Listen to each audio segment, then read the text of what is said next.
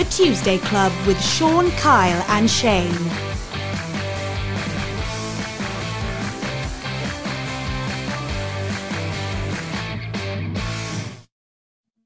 Hello, it's that time of the week. We're here. It's me, Sean Holly, Kyle Reese, and the legendary Shane Williams. It's the Tuesday Club. We're back, broadcasting to you from our homes on Zoom, bringing it to you on YouTube, Acast, Spotify, iTunes, Apple Podcasts, and whatever else you can find it on. How you doing, boys?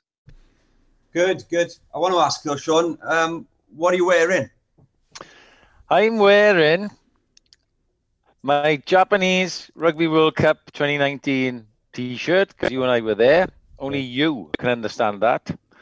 And I'm also wearing my jammers. What have you got on, mate? That's funny you should say that, actually. Almost says Holster as well. So, come on, Kyle. Hang on, are they Christmas jammers, Shane? They are, mate. We haven't even done Halloween yet. We haven't even done Halloween. Come on. I got I don't give two hoots by Cobra Kai T-shirt I got on. Underneath? I hope you've got clothes on. Wales. Oh, thank goodness for that. Wales. Do you know Kyle came up to the... Kyle and I are training a bit at the moment. He's doing brilliantly, right? But a personal trainer, and he's working hard, trying to get ready for his wedding next November. And he came up earlier. And we've had this all week on the group, Shane, me and you. What date is the new Welsh kit being launched? Couldn't give a monkey's. My reply, Shane, don't know. Oh, Shane, does it really, matter to the players when a new kit comes? It makes you feel good, play better. No, not really, pal. But he comes up to the train tonight, though, right? He's got a Wales T-shirt on. He's got Wales shorts. He's got red socks. He's got red daps. He says, "Can you see what I'm dressed as?" I said, "No." He said, "First day in camp for boys today, isn't it? Dressed in Wales." What's wrong with that? I'm a fan, man. I can't help my emotions and my feelings and how strong I am a fan of Welsh rugby. I can't help it, okay? Especially Wales. That's who I am, and if you don't like it, then, go and jump on the podcast with James Askell and them boys. Oh, good point. What a flanker. Look, I have got to be honest, mate. I meet a lot of Welsh fans, mad taffs as we call them, but you are up there with the most clean off and loyal Welsh fans. So I'll give you that one, mate. Fair play. Mate, I think not up there with the Japanese guy you met in the street who had 4 cameras in his bag. You remember that? Well, he's up there. You didn't see Kyle with me in California, did he? Just wouldn't leave me go. Just he was all over me. It was unbelievable, but we had some fun anyway. Yeah, not quite like that Japanese fella. What a day that was. I want to hear about that. Come on, tell me about the Japanese fella with the 4 cameras. Haven't you seen it? No. Oh, class. It's World Cup. Not the last World Cup, obviously. It was when Wales were hosting as well back in 2015. And I was outside the Principality Stadium by the Cardiff the Arms Park entrance there, and I could see this fella running from 100 yards, and I knew what was coming, right? And if people thought I had good feet and I could sidestep, this guy sidestepped about 13 cars and about 10 trucks crossing that road. How no one hit him, I have no idea. And the worst thing was, I was doing a piece for, I think it was probably BBC or something at the time, and he came up as we were filming, just wanted this picture. Like, I honestly thought he was going to have a heart attack. It was unbelievable. I was looking around for Jeremy Beadle because it was that crazy. He looked staged, but in fairness, I've bumped into that guy once in London since, and I met him twice in Japan. How crazy is that? That's mad. Quality stalking him, mate. But basically, he's asking Shane, can you have a photo? Oh, there's his phone. Then he's literally taking photos in front of his face like this. And he goes in his rucksack, he gets another one out. And Shane's hanging around, he says the camera, he's probably got about 4 cameras in there. They're fanatical. That's the best story. I think the first time I met Shane, I gave him a piggy bank to the train station. Do you remember that? Yeah. I'm like, oh my God, Shane Williams, jump on my back, I'll carry you. And he did as well. I was landed, took photos of that. Wales. Hey, talking of Wales and first day in camp, squad has been announced since last week's episode. Any thoughts on it, Shane? Pretty much I'd say about 90% of that I kind of expected. Yeah. Our pals in. Yeah. Lewis, I can call him Lewis now, can I? Lewis Rees-Ahmed, he was going to be in, wasn't he? Come on. It'd been shocking if they'd have left him out. Johan Lloyd as well. Yeah. He was a bit of a left fielder, I think. Jared Evans is out. I didn't see that one coming, if I'm honest, but I think, he plays in a number of positions, doesn't he? He's full of confidence. He's a cracking little player, and probably like Rees-Ahmed during the Six Nations will have loads of experience and enjoy his time in camp. And Josh McLeod as well. He has been playing well for the Scarlets for sure, but he kind of just snuck in under the radar, didn't he? Yeah. James Davis and a few other players. But James being injured, I suppose. But yeah, that was. I didn't see that one coming. But otherwise, yeah.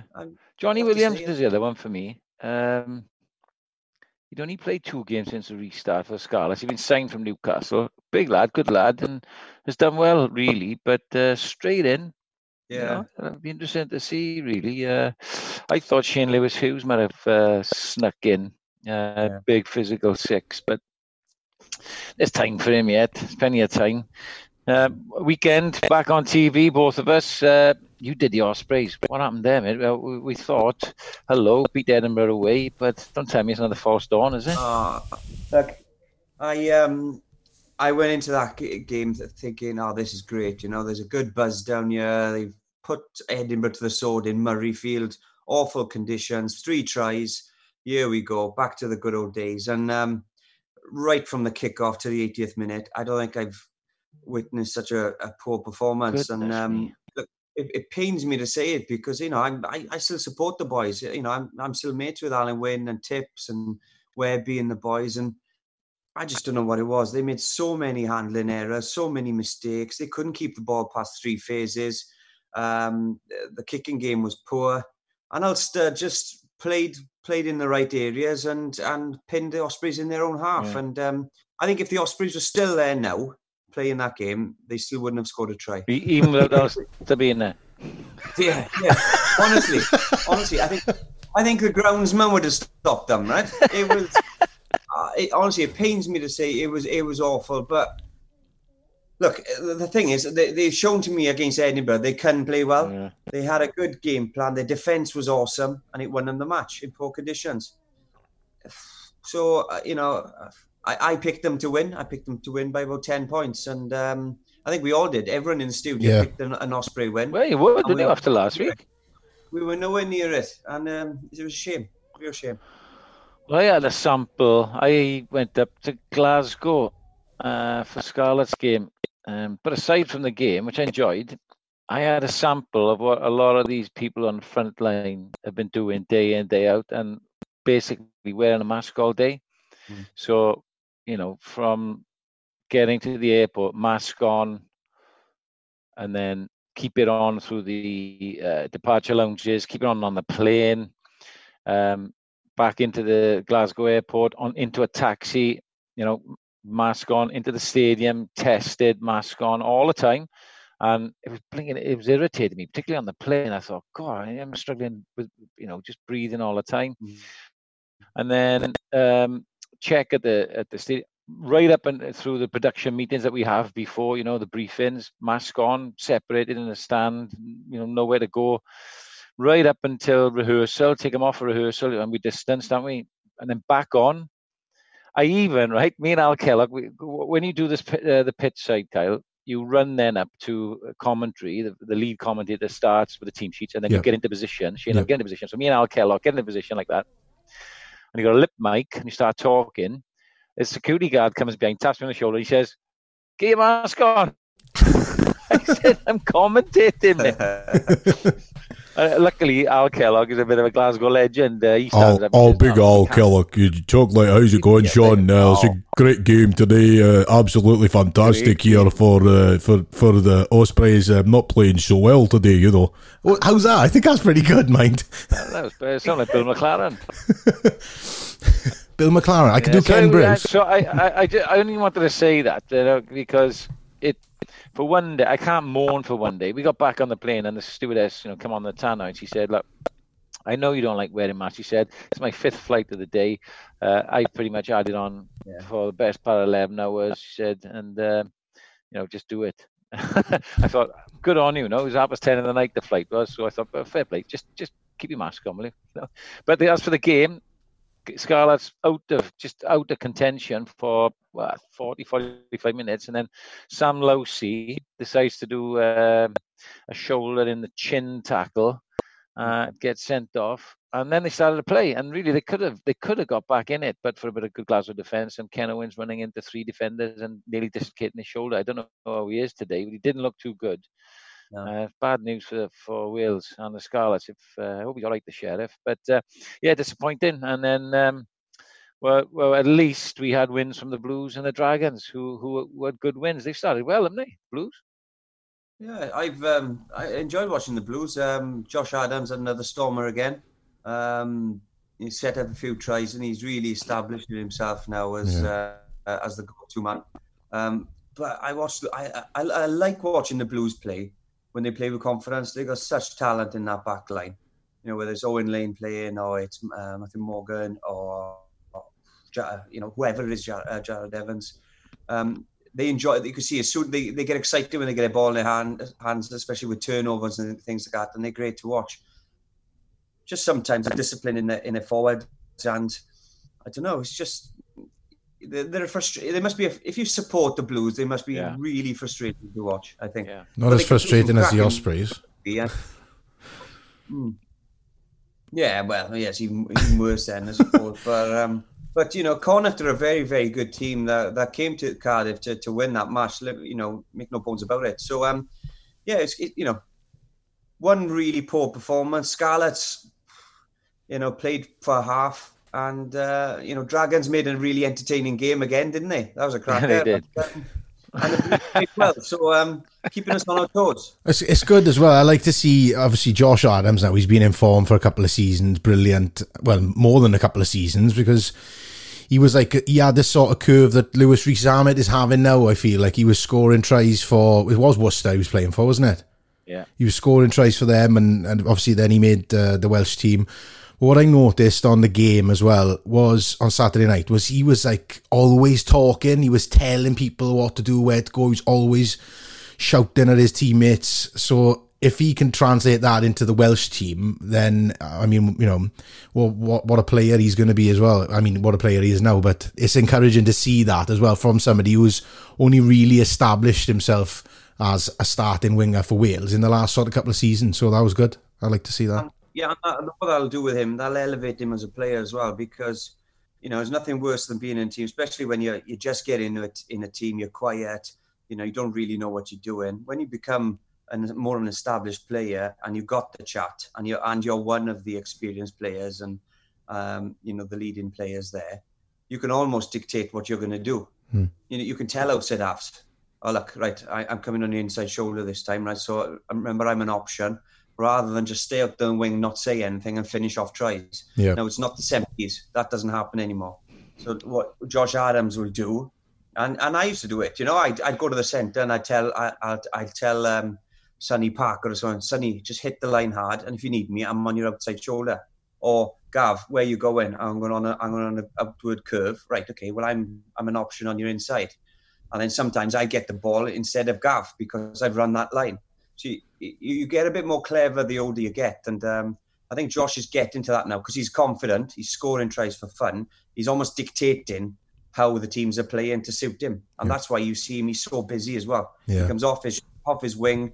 He's on the left. He's on the right. Doesn't matter what number he's got on his jersey. He's working hard to get involved in that game. And he'll only become a better player for it. So it's good to see. Almost sounds, Shane, like you know what you're talking about. Of course, brilliant. Now then, brilliant stuff. Well, more rugby coming up later in the show, and obviously next episode. We've got some great guests coming up on the Tuesday Club, and we've got a very special one this week as well. We've got Welsh BAFTA award-winning Welsh actor Jack Parry-Jones coming up next on the Tuesday Club.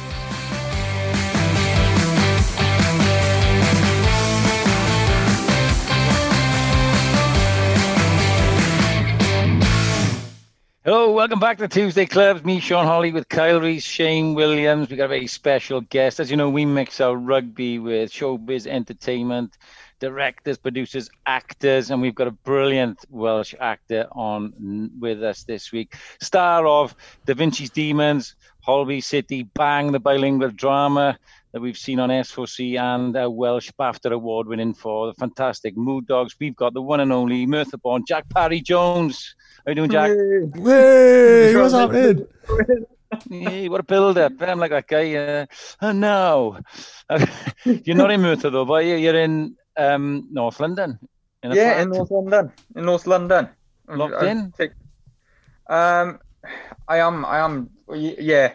Let's just go. Yeah. Yeah. I've kind of got free reign up here, though. It's not too bad. It's not like back in Wales. Like, you know, my grandparents, my uncle, and everything like that. They're all stuck at home. They can't do anything. They're going out of their mind. I think my auntie has painted her house like 15 times by this point. Man, if you had shares in like Crown Paints or Dulux, you'd be laughing because everybody's painted everything, I think. Yeah. Renovating, isn't it? I tell you what, my dad. Well, we're all in Wales looking out to England, thinking Boris is just bungling away and just giving mixed messages, and we're all just locked in. Oh, but the man hasn't got a clue. He hasn't got a clue.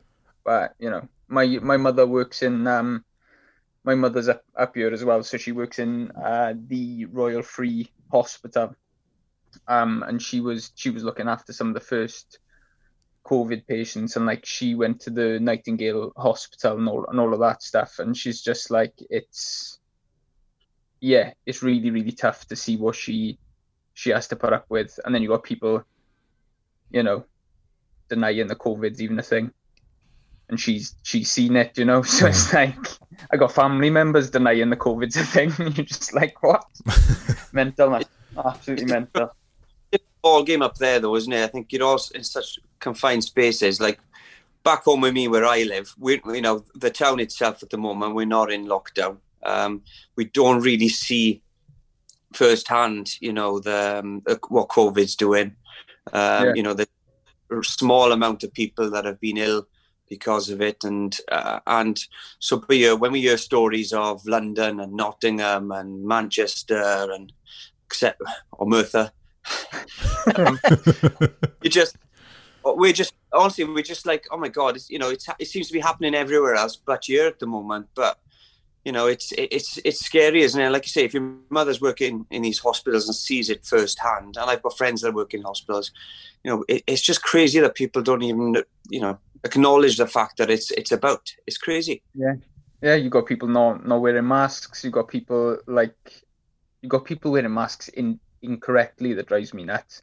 But yeah, I'm seeing the pressure that it's putting on my mother, and she's seeing the pressures that it's putting on everyone around her. But yeah, they're just trying to make sure that whenever anything hits again, that they're ready for it. But yeah, I'll just give a shout out to my mother. Hello, Cora. We'll give her a clap as well. We did all those claps on our doorsteps. We'll give her a clap, boys. I think so. We'll give her a clap. Yeah. Well done, Jack's mum. Well done, Jack's mum. So, Jack, what's happening? How have you been? Obviously, you just said you haven't been back since February, back to Wales, that is. We worked, briefly together last year before Christmas, before all this happened. How's it been this year for you, mate? Obviously, myself being an actor, I haven't done anything this year, but what's it been like? Have you been up there since the start? Have you started having, meetings for work now, or what's going on? I've had a couple of self-tapes come through, but there's no kind of meetings or anything like that. I think everything's going to be done over Zoom now for the future, which is really weird, isn't it? But I suppose it's more convenient, because I suppose if you're living in Wales like you are, you're not going to have to travel up to London just for a 10-minute meeting and then go back home for 2 hours on the train. So I don't mind. It's a day off the building site for me. I quite like those days. Yeah, but it does make you think, and why weren't we doing it before? Because it is so much easier. I mean, we can see each other, we can see our body language, our facial expressions, understand what you're saying, it makes you think, really, doesn't it? My wife's been working from home for the last 3 months, and all right, she's stuck in a room doing it, and she's not engaging physically with people, but she's doing her job, all right. Yeah, I think it's here to stay as well, because you to set something like this up, traveling and getting paid to travel, and going having a building to actually film it in, etc. It costs, doesn't it? Yeah. And others are going to go, well, actually, it's cheaper, to speak to Di in Merthyr Tydfil, and you got Derek up in Scotland and wherever. It's free. They don't have to pay travel expenses. We can have this chat, and in fact, I could get in my pajamas and do what I want. Like, so, even though hopefully this, it will all be gone sooner rather than later, I think things like Zoom are here to stay. I do think as well, the fact that we wear these masks, a lot of people are going to keep doing it, a la Japan. Japan have done it for, decades, really. And I think, this world's going to change because of it. There's going to be a lot of change over the next couple of months and couple of years, I think, which is, interesting, scary. Yeah, we're going to be feeling the effects of it, I think, for a while. But I've just started, just because there is no acting work at the moment, I've started teaching acting for camera at Italia Conti Drama School in South London. Wow. Which is quite fun. But it's the first kind of trip down there on the tube and on the trains to get there was like, that was a bit, I could feel myself wanting to like claw at the walls and just kind of get out of there.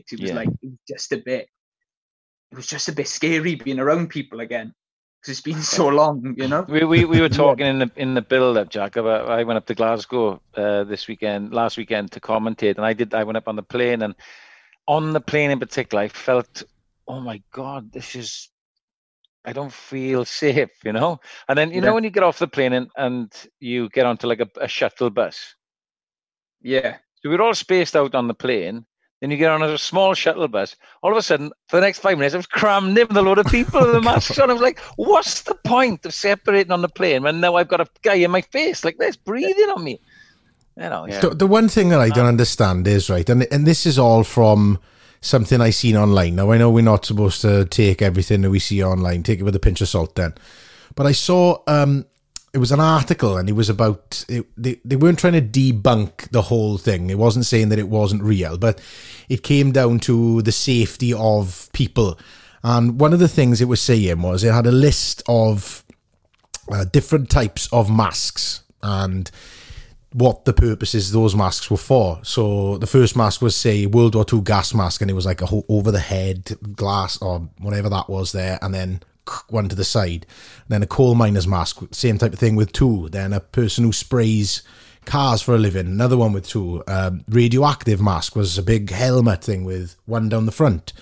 And then the deadliest virus known to mankind was a bit of cloth over your face. Now, I don't really understand that, so I can totally appreciate when you say in there that you're in that, you're basically in, I think it was Lee Evans, the comedian, who did a sketch about being in a tin can in 50,000 feet or 30,000 feet up in the air, and then sitting on a seat and somebody else's fart comes out and you're just sitting there in this tin can full of farts. It's the same type of thing. What if you're sitting in a tin can full of coronavirus and all you've got is a bit of cloth over your face? I mean, come on, how is that going to protect you? So, at least you can't smell the fart. That's true. Taste it. Or taste it. Here's a bright side. Let's talk a little bit about your career, Jack, because you've been in some phenomenal things. We were talking off air again a bit about the massive successes that you've been in. But one thing I want to ask you about is Bang, the bilingual series that has been on S4C. That must be quite fun to do. It's certainly gone down really well here in Wales. Yeah, it's done. It's done really well, and it's been shown over in the States now on Acorn TV, which is quite exciting as well. Yeah, and it's like I think the second season's even better. I think that there's just like so much stuff going on. It's like, and it's really gory this time, and I don't mind a little bit of gore. But for me, I found it quite tough at first because I'm a second language Welsh speaker, and in it I have to speak Welsh and English and kind of flip between the two.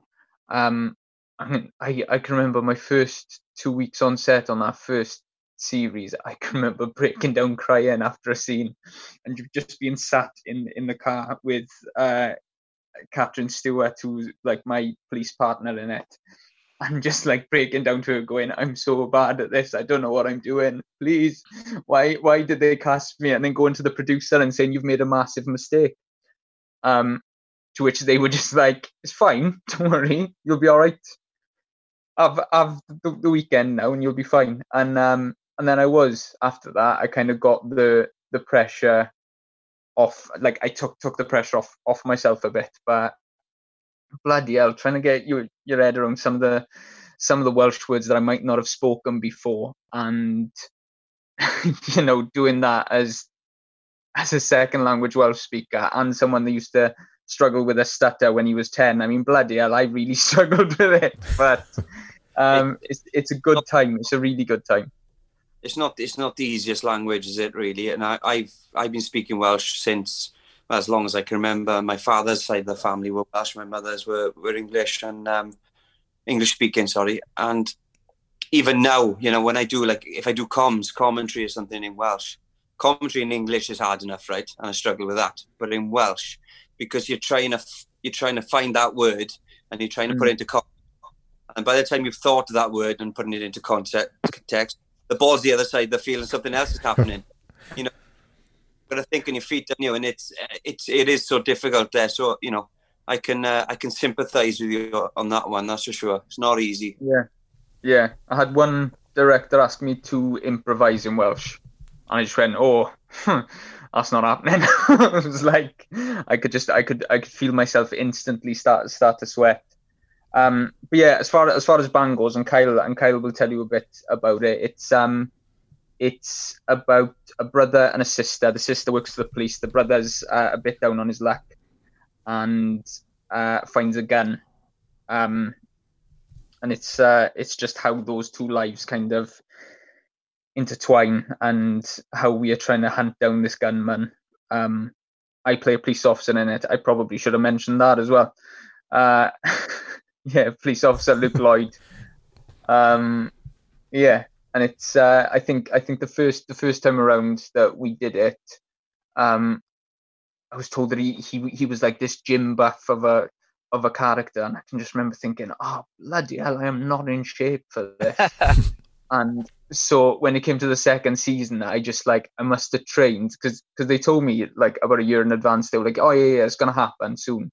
And so I just absolutely caned the gym for about a year and just showed up on set like probably a stone heavier than what I've ever been before, and really uncomfortable. But bloody hell, I look good. I was wondering all those scenes we were shooting. I was wondering why those nice detective shirts were so tight on you. That's the reason. Now I got it. and he's in that Swansea jersey, nice, isn't he? He is. He's fitting snugly into the Swansea jersey, isn't I know, my old-fashioned Swansea jersey. Are you a Swansea fan? Even you're from Merthyr. Who do you follow with your rugby? So I follow Ospreys now, just because it's difficult to kind of follow local club. But I used to follow Swansea, just because I can remember being a kid and me and my grandparents would go down to Swansea and we'd sit in Verdi's, and so we'd always have to pass St Helens on the way, and so it was just always. I just always associated it with good things.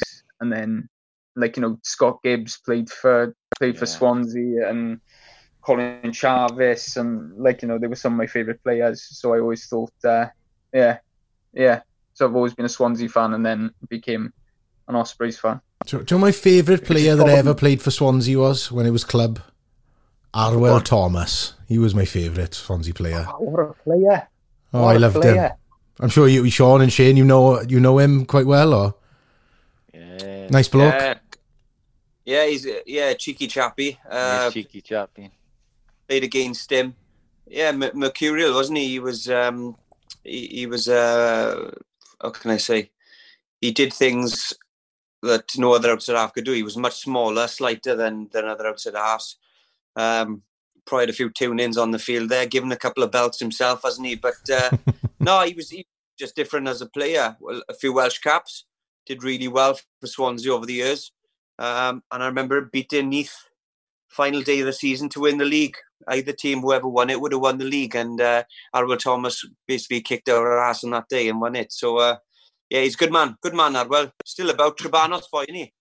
Local boy. Yeah, Trebanos boy. Yeah, he had the ability to do that, win a game. That's why he played 10 for Wales. Remember, didn't he go under the sticks up in Murrayfield and took the ball all the way to the dead ball line? And it's one of the biggest dead ball areas, Murrayfield, in a Shane.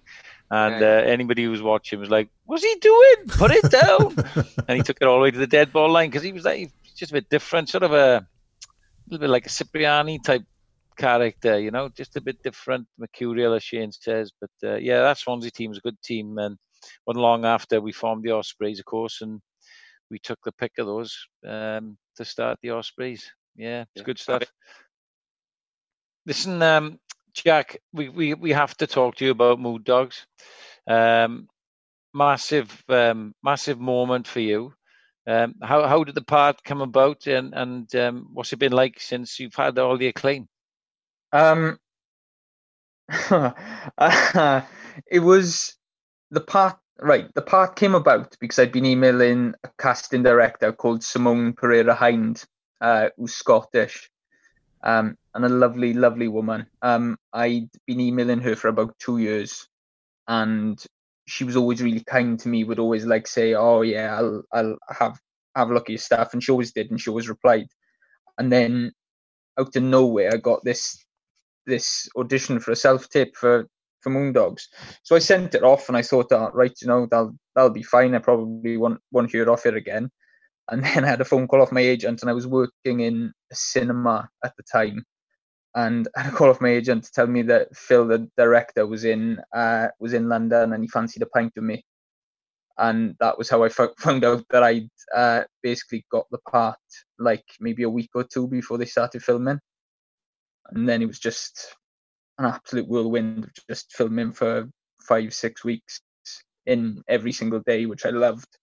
And just traveling around Glasgow and right the way up to Shetland, which is like a 14-hour ferry, which is lovely.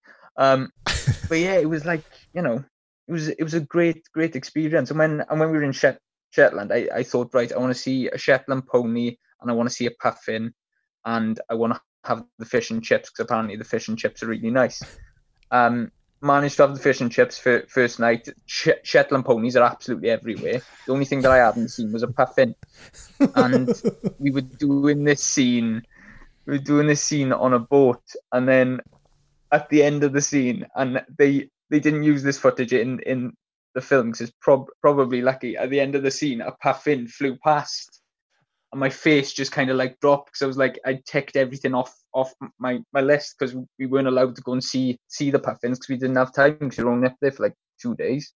But yeah, it was lovely. It was a really lovely experience, lovely crew, lovely cast. Like, you know, it's probably one of the best filming experiences I've ever had. And I've kept like really good mates from it, and that's how I got Bang, is because Phil, the director, got me in for Bang. Because I don't know if I would have been seen for like a Welsh language thing at that time.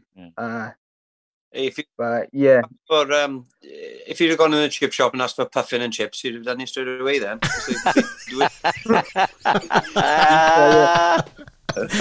Hang on, kill 2 birds with one stone. Yeah. I haven't got a follow-up, I'm sorry.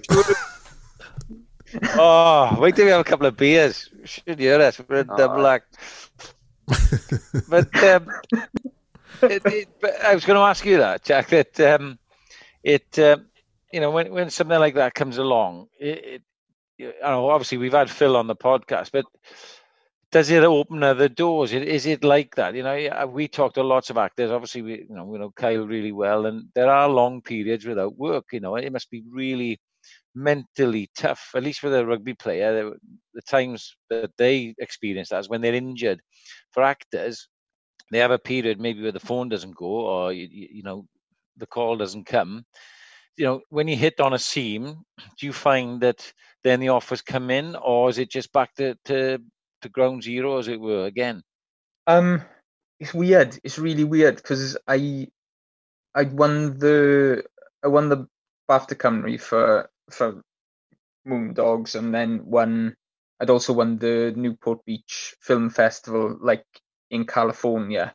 I found out that I'd won Best Actor at that, which was like I'd never really won anything for acting. It was just like the thing that I did, didn't it? And I thought, oh bloody hell, this could be it now, and this could be like, you know, things could start happening. But then I didn't work for like nearly a year, and there's no rhyme or reason behind that. It just wasn't happening. And then 2019 rolled around, and I didn't stop working then.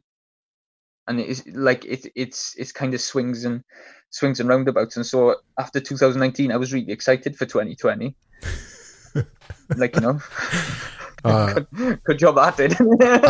I'm exactly the same. That I haven't won any awards for acting or anything. I say that's down because the boards haven't seen me in anything yet. But when I was in Pride, I thought that was the one. I was like, oh, you're walking into a room with all these like famous household British actors, and you have a decent part, and then the film goes on to be so successful, and you think, yes, I'm going to get work off the back of this. Do you know what I mean? I'm going to get some big jobs. And it was the same. I think I had, in the next year, I had one play with the National Theatre Wales, that is. And I didn't have any like TV work or anything for ages. And it can get you down, mate, can it? Like, you know, you're just thinking like, all right, I gotta go back to this, especially when like I used to live in London as well. I gotta go back to this call centre, or I gotta go and apply for a job in this bar or this restaurant type of thing. So it is totally a surreal way to live. It's very what's the word? It's not invariable, which is a new word that I learned thanks to Holly over the weekend. Invariable means consistent or the same. Wales. Yeah, I can come up with some pearlers. Shane and I have experienced a little bit of it. Obviously, we're fortunate we've got other interests, but when Shane was playing, I was coaching, and I suppose just crack on. You know, something like this happened, then, you know, as the Ospreys know, it wouldn't really benefit you as much. All right, no crows, but we'd be working. Now we're sort of freelance entrepreneurs, if you like, you know, but freelance with the media. And we do a lot of events. We do a lot together. We do a lot separately. And the events had stopped, and TV and rugby had stopped for a while. We've had a flavour of what you boys have experienced. You know, it's pretty bloody tough when you're used to working and you like working, you like the stuff that you do. Have you found it tough, Shane? I know you and I have immersed ourselves in other projects, but you know, I found it quite difficult. You know, because we do something most weeks, don't we? Yeah, it is hard, and I can relate to the boys as well, because after my famous part in Stella, where I was at Dick the Kick's funeral, Matt Barton, I heard nothing back. Well, I still haven't heard nothing back. I think that was 10 years ago. So we do have our dry periods, but you know, all that. Yeah, look, it's not serious. It is hard, Sean. You know, I've properly, you know, till rugby came back, really. You know, my last game was in March, so I've had to miss that pretty much until the season, at the end of the season and the new start of the season, which is difficult when you've been doing rugby for 20 odd years. And of course, our life and what we do events, we do dinners, etc. And when that gets taken away from you, you know, it is very difficult, because it's, you know, it's how you earn, it's how you make your crust, and it is very difficult. And for me, in a way, I did find it hard, because I'm used to being busy. I'm used to being on the road all the time, here, there, and everywhere. And then next thing you know, you're pretty much literally stuck in the house, not allowed to go out, of the fear of endangering your family. So that I did find that hard. I found it really hard, but at the same time, I found, you know, I could do things with my kids that I haven't been able to do probably since they've been born. Spend time with them, do things around the house and the garden, and really get to know them properly. Because you know what it's like, Sean, in the rugby world, when you're playing, you're away every weekend, you're training, 9 till 5. You don't see the family properly. You got World Cups to contend with. You got away games. You got Lions tours, etc., etc. And before you know it, your kids are 9, 10 years of age. So it is hard, but at the same time, I've really enjoyed lockdown. The garden's looking fantastic. The beans are growing, and the family's happy and safe. So, silver linings and all that. The beans. Roll on 2021 though. Knowing you, a beanstalk with a bloody giant golden egg at the top of it, or golden bollocks. But anyway, Jack, is there anything in the pipeline, boy? I mean, as tough as it is, have you been working on anything or working towards something? To be honest, since lockdown, it has been quiet. But I've been writing a bit, which is quite nice, and I've been enjoying that, and that's been a kind of creative outlet, which is, I think that we all need at some point. So that's given me a bit of go forward, and so I'm kind of sending scripts around to people now. Much to like basically being pushed by my missus to do it, because she's a theatre director, and so she'll read them, and luckily I hope she's honest with me, because otherwise I'm sending scripts out to people and they're just like, that's embarrassing, isn't it? Yeah, so I've been kind of keeping myself busy and just trying not to get down, because it's like I love being busy. I just like having stuff to do. And whereas I'm not much of a gardener, and in London I haven't got a garden, so that's useless as well. But yeah, it's just. I feel kind of prepared for this kind of life, though. Like being an actor, you do have moments like Kyle said, where you don't do anything. There's just nothing. Bloody hell, I'm painting such a bleak picture. Imagine listening to this going, oh yes, I want to be an actor, and then it's just us going, yeah, nothing happens really.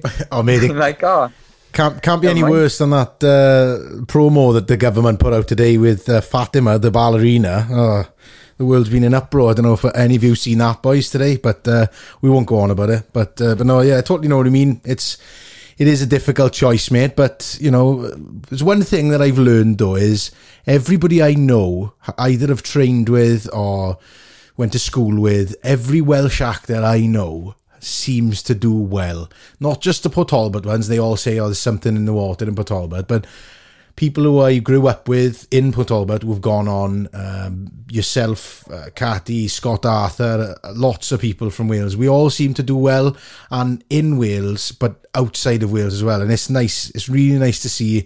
And like, I know Sean has lots and lots of colleagues and friends in his industry. But one thing that I like about us lot is we always champion each other when we're working or when we're out of work. We'll always be looking to do other things, like you say, and now your missus is keeping you honest and making sure those scripts are decent before you send them out. But yeah, it's brilliant, and I hope that everything goes well for you and me, really, because I'm in the same boat. Except I haven't got the intellect to write any scripts. What about me? Well, yeah, you two are back in work now, boys. Come on, I didn't see you mixing cement every day. Come on, yeah. They told me work from home, but Amy had a problem with a cement mixer in the living room. Oh, Sean, that's me. Come out. You're out there. Oh, there we are. Sound. You were part of that. Right, listen, Jack. It's been absolutely brilliant having you on today, mate. It's been wonderful catching up, but we can't let you go now without asking you a couple of questions that we ask all our guests, whether they're from the showbiz world or the rugby world. So the first question I want to ask is, you've got 3 movies, and they are the only movies you can watch for the rest of your life in lockdown, if that's where we're going to spend it. What are those 3 movies, going from number 3 to number 1? Number 3, Silence of the Lambs. Oh, straight in there with Mr. Hopkins. Nice. Oh, yeah, you got to. Yeah, I watched it last week, and it's just like, I think that might be the best performance ever put to screen. I love it. Number 2 is Singing in the Rain. He's awesome, isn't he? Oh my God, what a I dancer. love watching Gene Kelly. I just think he's. I would like to have been Gene Kelly. I would. I think you are sometimes. Have a look at his thighs, right? Have a look at his thighs. Genuinely, no. He had big thigh shin, right? Because he's a hell of a dancer. And you watch some of his films. What's that one, Jack? Boys Away or Land Ahoy? He's a sailor anyway with Frank Sinatra. Anchors Away. Anchors Away. There you go. And he has to do some incredible dance routines, which he choreographs. Lovely voice, poise, good-looking chap, lovely set of gnashes on him, charisma. It just would. Gene, I want to come back as Gene Kelly. Yeah. Okay. I'm gonna Google that. Yeah, you should Honestly, watch Anchors Away, mate. It's brilliant. And Singing in the Rain. Singing in the Rain. Yeah. Go on YouTube, right? And this is for everyone. Go on YouTube and type in summer stock dance. And just watch him. Like he does this dance where he tears newspaper with his feet and he dances with it. It's honestly incredible. You will not believe how talented that man is. Oh, he's awesome. Gene Kelly, fantastic. It's brilliant. Number 1. Who else is a really good tap dancer? Christopher Walken. Yes, he's a trained dancer, isn't he, Christopher Walken? Yeah. Not many people know that. Video. Really good dancer. He's Christopher Walken. Yeah, what do you say, Shane? He's in the Fatboy Slim video. He did the Fat Boy Yeah, Slim that's video, it. isn't he? Yeah. You could go with this, or you could go with that. That he's doing all that. Yeah, Christopher Walken. He's a trained dancer. I didn't know. I did know that a few years ago, but I was really, really surprised when I found that out. Yeah. He likes to train with his dance moves from time to time. There's another impression for you. It's nice. Is he French guy? No, he's not French. He's American. Shut up, Shane. What's your impression then? You dig the kick. Ooh, dick the kick. Yeah, I do dick the kick. I can do that for you. Well, no, you can't do Dick the Kick because Dick the Kick was dead. It was his funeral. Kicked it. Yeah, I can do it for you. Look, look. That's probably my best impression I've ever done. What's your number 1, Jack? Come on. Number 1 is a film called The Birdcage. Yeah, Robin Williams. Robin Williams. Yeah. Robin Williams, Nathan Lane. I think that's probably the funniest film that's ever been made. Like, wow. I don't care what anyone says. I can put that film on and I can piss myself laughing every single time. He was one of the greats. So Robin Williams, anything that he put his name to was just, you can think of is brilliant, absolutely brilliant. Who would have known? Eh? Struggled all his life. Yeah. Got to talk, boys. Us men, we got to talk. Definitely. But last question for you, Jack, mate, is after you've won your main BAFTA and your Golden Globe and your Oscar, and there's a film being made about you and your life, who is playing you? And you can go actors who are with us or actors who are not with us anymore. I'd really want a young Jack Nicholson to play me. Nice. Yeah. Just because it would be entertaining as hell, wouldn't it? Well, him doing a Welsh accent would be entertaining. Exactly. And even if my life story's boring as hell, he'd make it interesting. Let's have that. Here's a task for you then, Kyle.